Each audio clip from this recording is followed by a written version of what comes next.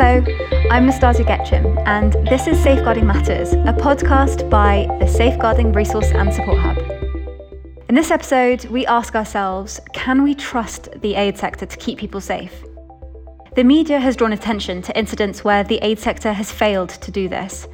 In 2002, the Food for Sex scandal in West Africa was the first major story of this kind. An internal report found that aid workers were involved in extensive sexual exploitation of refugee children in Liberia, Guinea, and Sierra Leone. This scandal prompted a flurry of initiatives and high-level commitment on PSEA, protection from sexual exploitation and abuse, including from the UN and NGOs. It actually resulted in safeguarding policy and practice being established across the aid sector, the very beginning of what we see evolving today. The Weinstein scandal and the Me Too movement in 2017 gave rise to the Aid2 movement. What was happening in Hollywood was happening in the aid sector too. This saw sexual harassment and workplace issues being rolled into PSEA. Although the situation was still very patchy, lacking in investment and not being prioritised in the way that it really needed to be, PSEA was a requirement for those involved in aid and development. Things were starting to improve. Trust was building. And then, in 2018, the Oxfam sex scandal hit. The Times found that Oxfam employees used prostitutes while based in Haiti. Again, the sector responded. Later the same year, the UK Department for International Development convened a safeguarding summit with representatives from a range of different sectors. The development sector made commitments, the donors agreed on a single approach to tackling SEAH, sexual exploitation, abuse, and sexual harassment. And a number of initiatives were launched, including this one, the Resource and Support Hub. Yet still, in September this year, it was reported that more than 50 women accused Ebola aid workers of sexual exploitation and abuse in the DRC. Most aid agencies said that they received no reports. Most women said they didn't know how to report. All this to say that the scandals aren't new, but then neither are the efforts to address them. The aid sector has been trying to improve safeguarding to keep people safe for the last 20 years. It's carrying out reviews and developing new policies and procedures and spending more time and money than ever before. And yet, abuses are still occurring and trust is low. This even came out strongly in one of our recent webinar polls. Around 70% of you thought that the aid sector was just not doing enough. So, what more should the aid sector be doing to keep people safe? Or is it not the case of doing more, but of doing differently? How can we focus on improving the sector as a whole, while making sure that the survivor remains at the centre? We've invited two guests, Hannah Clare and Dr. Faith Mwangi-Powell, to help us answer some of these questions. Hannah Clare is the head of PSEA and safeguarding at Norwegian Refugee Council, where she leads an investigations and capacity building team, responding to one of the higher reporting rates from staff and affected community members in the INGO sector.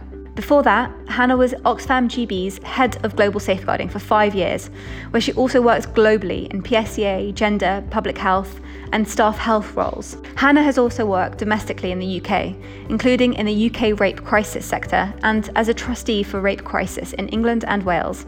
Dr. Faith Mwangi-Powell is the CEO of Girls Not Brides, a global partnership committed to ending child marriage. Faith formerly served as Global Director for the Girl Generation, an initiative working to galvanise the Africa-led movement to end FGM. Faith is a public health expert and Senior Manager of complex public health programmes in Africa, with more than 20 years' experience in leading, managing and implementing health programmes. Welcome, Hannah and Faith. Thanks so much for taking the time to talk to us today. We're really excited to have you both on this episode. Thank you for having us. So now today we're asking ourselves whether we can trust the aid sector to keep us safe. Now, obviously, this is quite a big and complex and emotional topic, but one that recognises a number of challenges that the sector has faced in protecting communities and its own staff. So Hannah, if I can start with you, as highlighted in your bio, you've worked on safeguarding for a number of years and with a range of different organisations. From your experience, what do you think are the main problems that the sector faces in safeguarding staff or communities? Thanks, Nastasia. It's a massive question. I'm going to try and keep my answer simple. And I actually think that the answer is quite simple. I think one of the biggest problems that we face in every type and size of organisation that I've engaged with is a lack of prioritisation and resource. I think often areas like PSEA and safeguarding are under-invested in and under-supported, like the work that we see people doing on gender and equality and diversity and inclusion, the issues that require quite significant specialisation or investment of time in building awareness and demonstrating leadership are issues that we tend to avoid investment in. And I think there are some very legitimate reasons why we don't see very big PSEA or safeguarding teams in the sector, but I also think we've chosen to prioritise other things. The second thing I think in general that I have experienced in the organisations I've worked with is that there's a difference between the level of understanding between management and everyone else.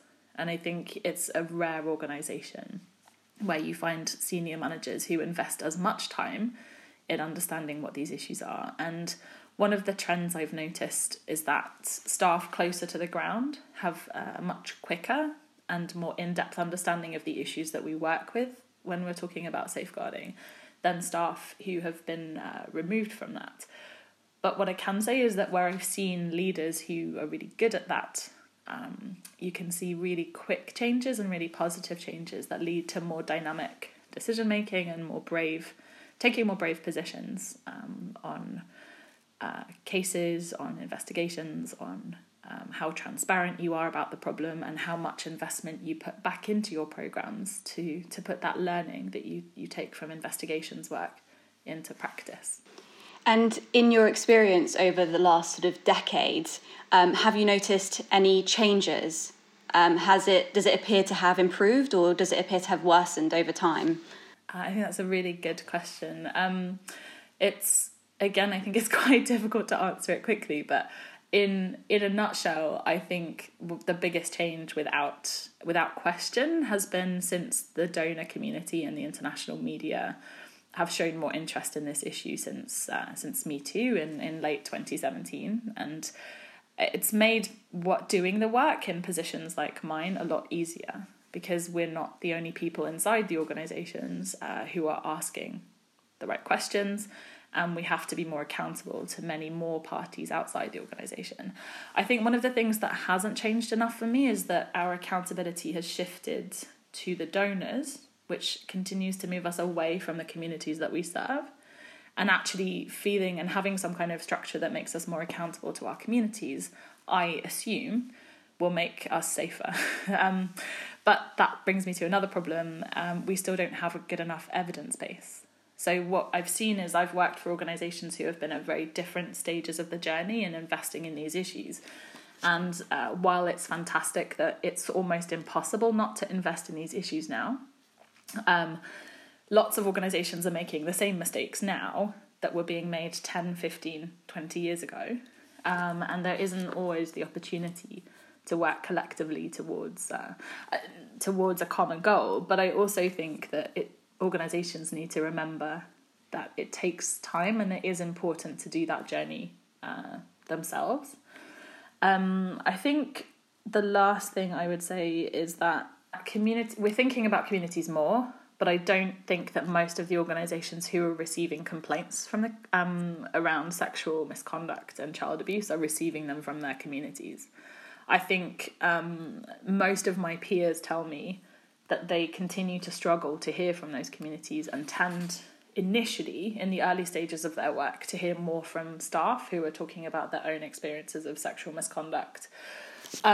Nevertheless, I also think that there have been agencies and programmes who have prioritised these issues much better, and of course will have always had trust from their communities. So I think one of the things I think is really important to remember, particularly from a survivor perspective, is that I think it's a bit of a myth that people don't talk about their experiences of sexual violence.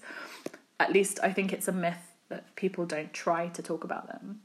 Some staff that I work with are very naturally welcoming and open and accessible to people, even when they're not communicating in the same language or in the same way. And some staff are less inviting and trustworthy. And I think one of the problems that we face is that communities, it's not mandatory that we do better work to raise complaints and feedback mechanisms that work, or to more importantly, in my view, include communities in how we design projects in the first place. So you've mentioned accountability and the importance of engaging with communities. Do you have any examples of good practice where this and other approaches have worked really well? Yeah, I think it's a bit easier at the moment for middle-sized and smaller organisations to make change more quickly. But I also suspect that those organisations didn't need to make as much change as some of the larger organisations operating in the sector. So I think some of the really good practices, in my view, that I've witnessed have been organisations who prioritise monitoring, evaluation, accountability and learning, and actually the whole framework. And they engage effectively with national academic bodies. They conduct much more research to have a stronger understanding of baseline evidence, which shows not only better what communities want, but also how much harm they face from the agencies who work with them. I think a lot of programmes I see and projects that I support haven't really thought about how they would analyse their success. They certainly haven't spent time working with communities to design the programmes as much as they would want. And I think that part of the reason for that is that the funding environment makes it very difficult to spend that time at the beginning of the project. The other thing I think is a really an overwhelmingly positive influence is when senior management take the time to invest in learning this issue but also investing very quickly in specialist support. That it's very clear to staff whether their senior staff understand the issues or not. And even if you have a well-trusted internal team working on safeguarding and PSEA and investigations, which include sexual harassment or child abuse cases, it can be a huge barrier for staff and communities who want to report if you are aware that senior managers haven't still invested in some of the mythologies around the number of people who lie when they report sexual violence, or this idea that the humanitarian imperative should be above everything else. So I've worked in different environments that include development and humanitarian. I don't necessarily think either of them is more successful, but I do think that I see in the humanitarian environment that there are still too many people who make decisions who think that it's more important to be there and to deliver aid than it is to deliver quality and safe aid. And my final point is that I think those organisations who focus on structural imbalance of power, including issues around diversity and inclusion, will have a much more holistic and effective understanding of how to make the changes that we need to change this environment and this prevalence of the abuse that we're committing. Thanks, Hannah. Now, Faith, if I can move on to you. You head up Girls Not Brides, an organisation that uses partnership and networking as an approach to addressing child marriage. Are there any clear benefits to your organisation in working in this way as opposed to more sort of traditional arrangements where organisations use partners more to sort of deliver work on the ground? Thank you. Again, a great question, and thank you, Hannah, for really articulating so well some of the issues the sector is facing. I think for Girls Not Brides, the idea to work in partnership is really underpinned by the fact that child marriage in itself is a social norm. It's not really something we can sit here and go tell people. I always say it's not like tackling malaria or which people really want to deal with. So this is a social norm which we have to get the community buy-in. We have to understand the drivers of change within each community. So the partnership model helps us to really make our programming very context-specific and also have champions on the ground who understand the dynamics of this issue so that they can work with us to address the issue. So we see ourselves very much as pushing from behind, really facilitating change at the local level and supporting communities to take ownership, to take leadership, and much more building that solidarity where the communities are working together to address such a complex issue as child marriage. The first advantage of doing that is that you come from a place of trust immediately. You are telling somebody that I trust you know what we need to do, and I'm coming to support you to do what you do. So I think that helps immediately to demystify and immediately to disarm any perceptions. I'm not saying there are no perceptions. We are still a Western-based NGO. We are still based in London. So as people come in to join the movement, to join the partnership, they come with a bit of suspicion. Why is an organization based in the global north wanting to be a partner with us to deal with the problems we have in our own country? So that suspicion is there, but we immediately address that suspicion as we start building trust, as we start working together, as we start understanding our ways of working and saying we are not here as experts. Our job is to facilitate the things we already know you care about. So the one of the benefits is that we end up meeting people who are already persuaded that we need to end child marriage. So we are kind of working with people who are already on our side. It becomes a problem when we start reaching out, which is important for us because we appreciate that child marriage is an issue for everyone. It's not an issue for just a few people who think it should end. It becomes a challenge when we start reaching out to people who are not on our side, so to speak, or people who do not understand the issue. And that's where the kind of the power dynamics and challenges and privileges start to come in. But it's us being self-aware and being aware of our own power, perceived or owned, to really be so aware that and be careful how it plays out when you meet these partners, when you go to India and visit partners. How do you communicate? How do you convey that joint vision you have? I really like what, Hannah, you have said about making sure this narrative cuts across from senior management to everybody in the team, so everybody is saying the same story. To me, the biggest critical piece is that co-creation, it's that transparency, it's that ways of working, it's that reinforcement of we are in this together, and even going on a step further to say you are the experts. We are relying on you to tell us what's going on in your country and tell us how we can support you and tell us when you don't need our support, and being brave to actually accept that you are not needed all the time. I mean, you mentioned how important it is to sort of build and maintain trust of partners and for this to really work. I just wonder whether this has meant anything for safeguarding. You know, has it had an impact on the ability to sort of safeguard children and young people across the Girls Not Brides network, which, as you say, consists of so many different types of organisations? Absolutely. I think when we look at our co-creation, we co-create from across, whether it's our strategy, we have what we call our partnership strategy, which is co-created by our members. And it's a kind of the anchor document on how are we going to end child marriage. We call it our pathway to zero. How are we going to get to zero? So we have that anchoring document, which is our partnership strategy. But within that, of course, we have other supporting documents. Safeguarding is a critical piece. So we have developed safeguarding protocols within Girls Not Brides, and we know other organizations, because they are independent organizations.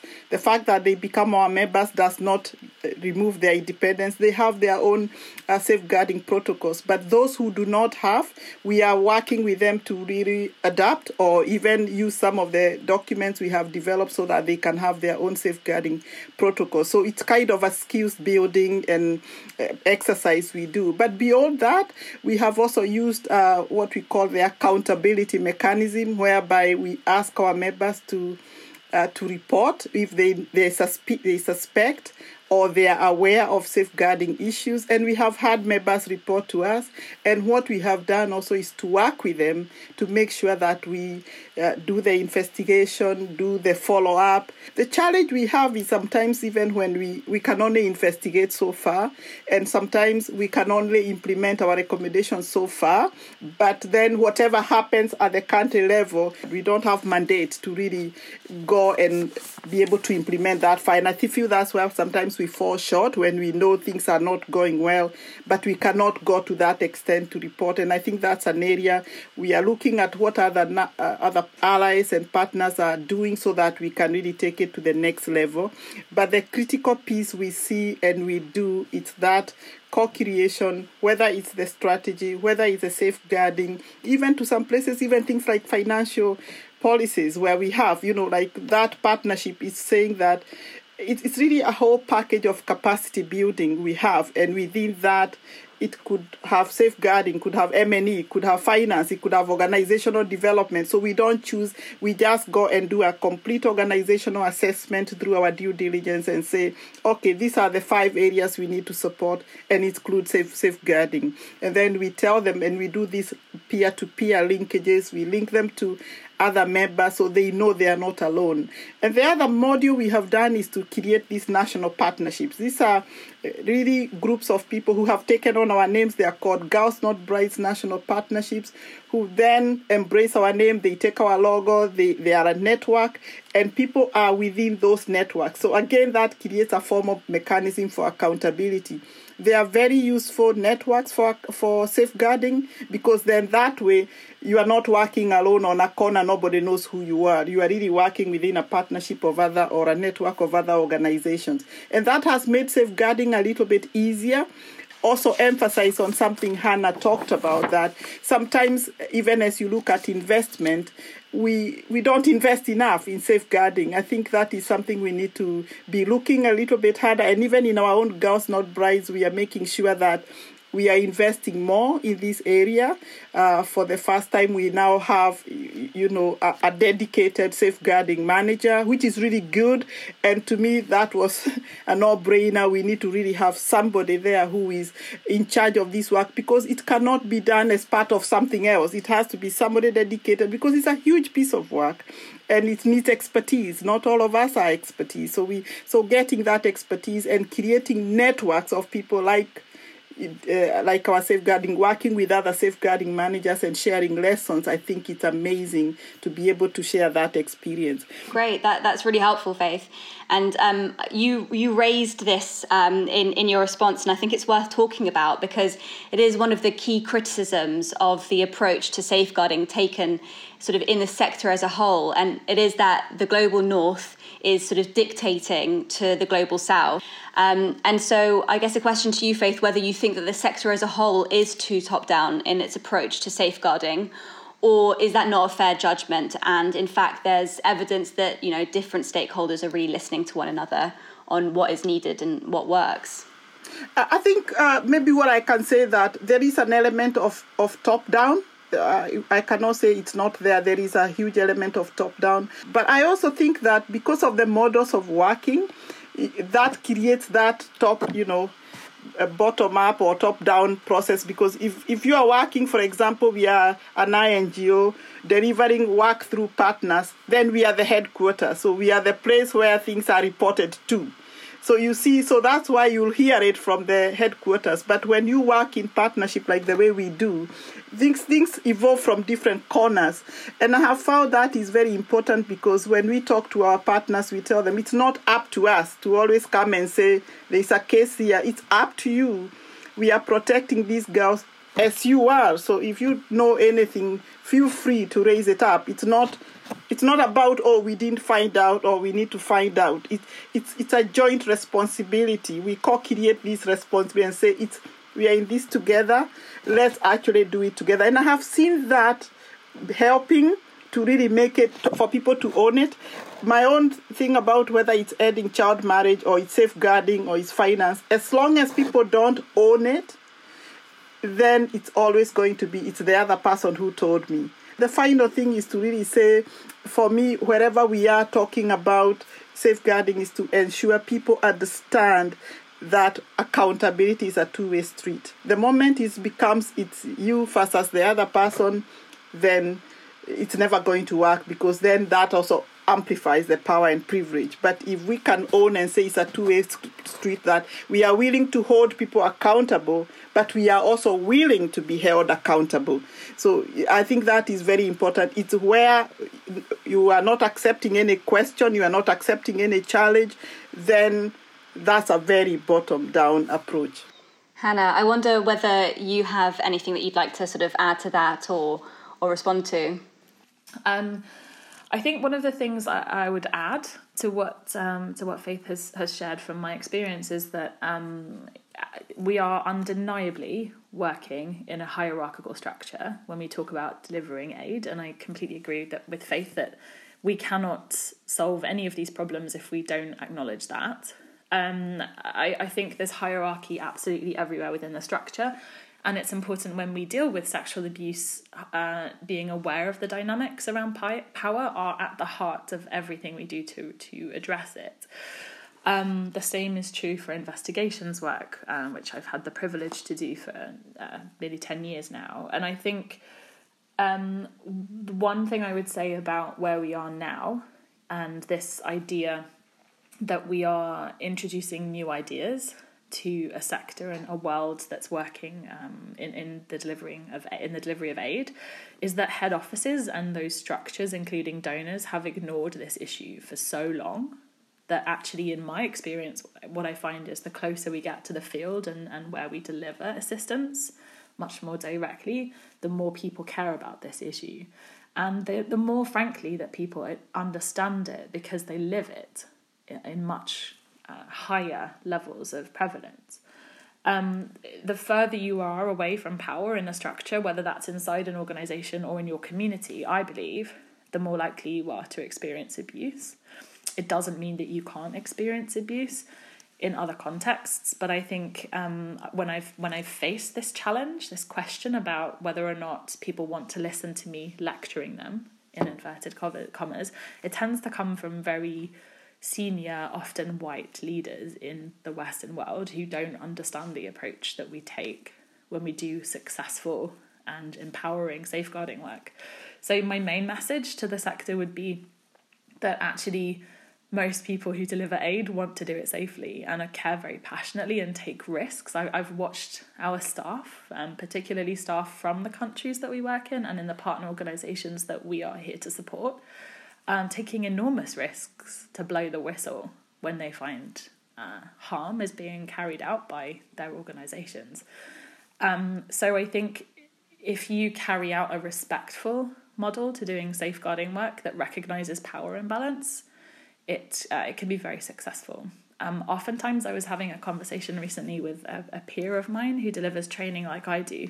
Oftentimes, having somebody showing up from head office and talking to colleagues and listening to what they think about these issues and saying that we cared enough to come here and to come to this very remote location and tell you who we are, what we do and how we do it, can be an incredibly powerful gesture that the organisation doesn't ignore you and doesn't undervalue what you're doing when you're at that most critical point of delivering aid. You've both sort of touched on power and privilege and the critical importance it plays to safeguarding and trust. Hannah, I know that you said that for the first time, donors and sort of head offices are having to look at it. Do you think that we are moving in the right direction on addressing power and privilege for safeguarding? I think some of us are, and I've reflected a lot on this recently.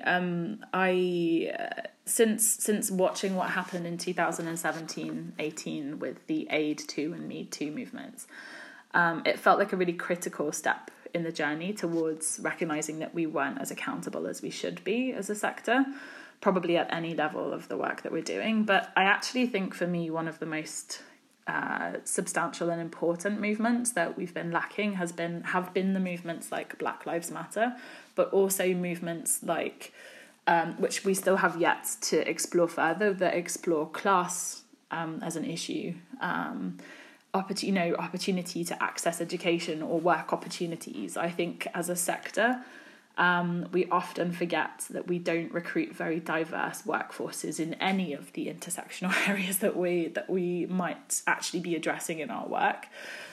So while I feel like things have moved forward, I don't think we can afford to take our foot off the pedal. And actually, many of our organisations are yet to still have a successful and meaningful conversation about race, ethnicity, equality of opportunity. Thanks. Faith, I wonder if you have any sort of reflections on the same question or on what Hannah has said. To me, the other thing about safeguarding sometimes is also tied into money. Sometimes people are told if you are not accountable, you are not going to get funding. And then what that creates is a sense of, I need to be accountable to those people over there, rather than to accountable to the people I'm serving. The other piece which worries me sometimes is that we wait for moments. It's like we are in a slumber, and then Me Too life matter comes, then we wake up and we scrabble, then we stop. George Floyd dies, we wake up, scrabble, and we think this is an important conversation, we stop. These conversations are not ongoing. They are not ongoing. They need to be ongoing conversation, regardless to what is going on. We don't need to wait for those moments to remind us that these are important issues. Because if we are so well-meaning as an NGO to go and end child marriage, then we should be all round thinking, actually, I think this is also wrong.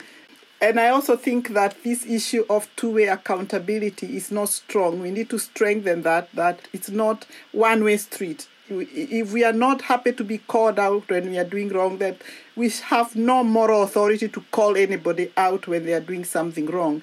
But if you see it, it's always over there. It's never over here. So in the moment we embrace the over here, then people will be thinking, actually, there is some authenticity here.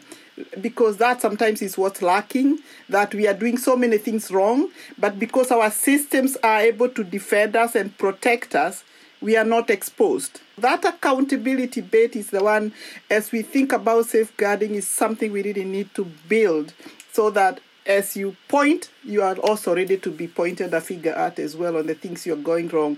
And if we can get there, I think we are going to address some of these really big challenges. But that commitment, that staying power to say this is not an issue for a season. This is an issue as long as we are doing development. This is an issue. Just like a log frame is important, this is an issue which is very important. So it's not a seasonal issue. It's an issue for the long haul, even maybe more important than the log frame, so to speak. So I think that for me is where I see that we kind of do these moments of accelerated activity. Then we think it's all good. I say the right thing. I signed the statement. I did this. Now I'm good. No. Go ahead and start implementing. Even in our own organization, we have set up a DIVES committee looking at diversity and power and inclusion. And it's set up by all staff across everywhere. I'm not even involved. I've said, just go and review. Tell us where we can improve. Tell us what we need to do. Give us a policy which we can take to the board in December, created by staff, so that it's not again top down, telling them what we need to do. Because inclusivity, power and privilege is such an individual experience that you cannot tell somebody they are not feeling excluded when they say they are.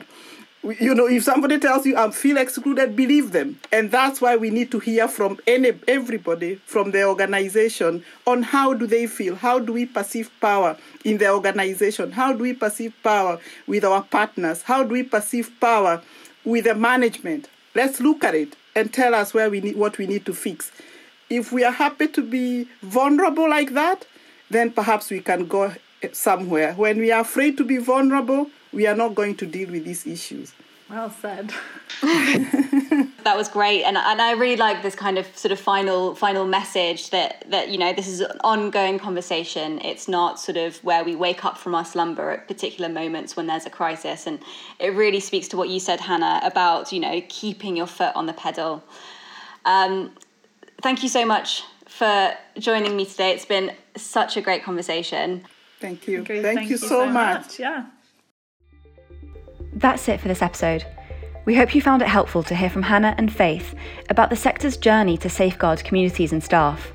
There is still a long way to go, but there is also good practice, and by making and resourcing safeguarding as a priority, and by directing our accountability to the very communities that we are here to serve, it may be possible to make real improvements and restore trust. I was at a talk recently where a panellist was asked whether she was optimistic or pessimistic about change, and she replied that she was optimistic. Why?